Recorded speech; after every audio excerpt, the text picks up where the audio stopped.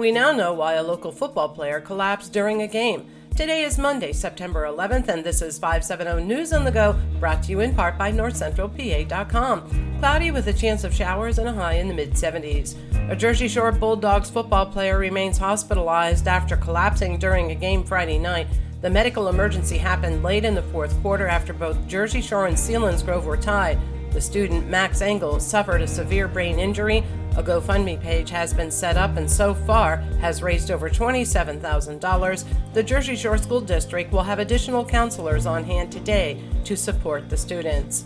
The Williamsport woman who rammed her van through the doors of the Little League Museum will remain in jail. Teresa Salazar was seeking a release. The Sun-Gazette reports her lawyer said Salazar should be entitled to bail under Rule 600 that guarantees a prompt trial. However, Lycoming County Judge Eric Linhart denied the request, saying he had concerns of the violent nature of the charges. She has had an ongoing dispute with Little League, claiming her uncles should be designated as co-founders of Little League, along with Carl Stotts. A fourth civil lawsuit has been filed against Heritage Springs Memory Care in Lewisburg. The Daily Item reports the lawsuit, filed on behalf of patient Helen Roush Buck, alleges negligence and infliction of emotional distress. Penn College student 19-year-old Paige Wright was allegedly intoxicated and being carried by two males near Delaware Hall on campus, but when police arrived, the two men dropped her and ran.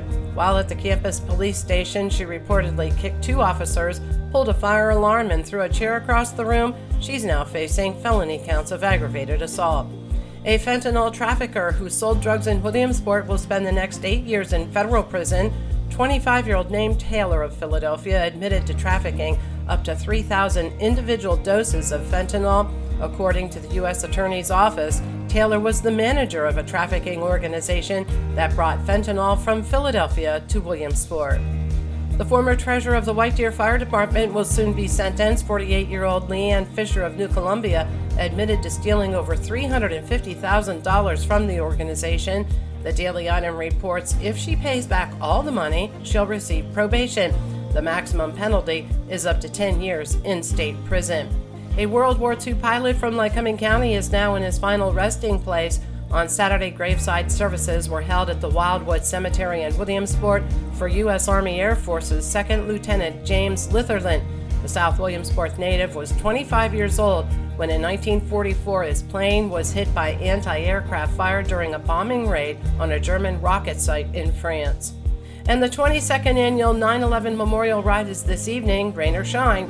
The parade of thousands of motorcycles will travel through Williamsport and surrounding communities as a rolling memorial to those who lost their lives on September 11, 2001.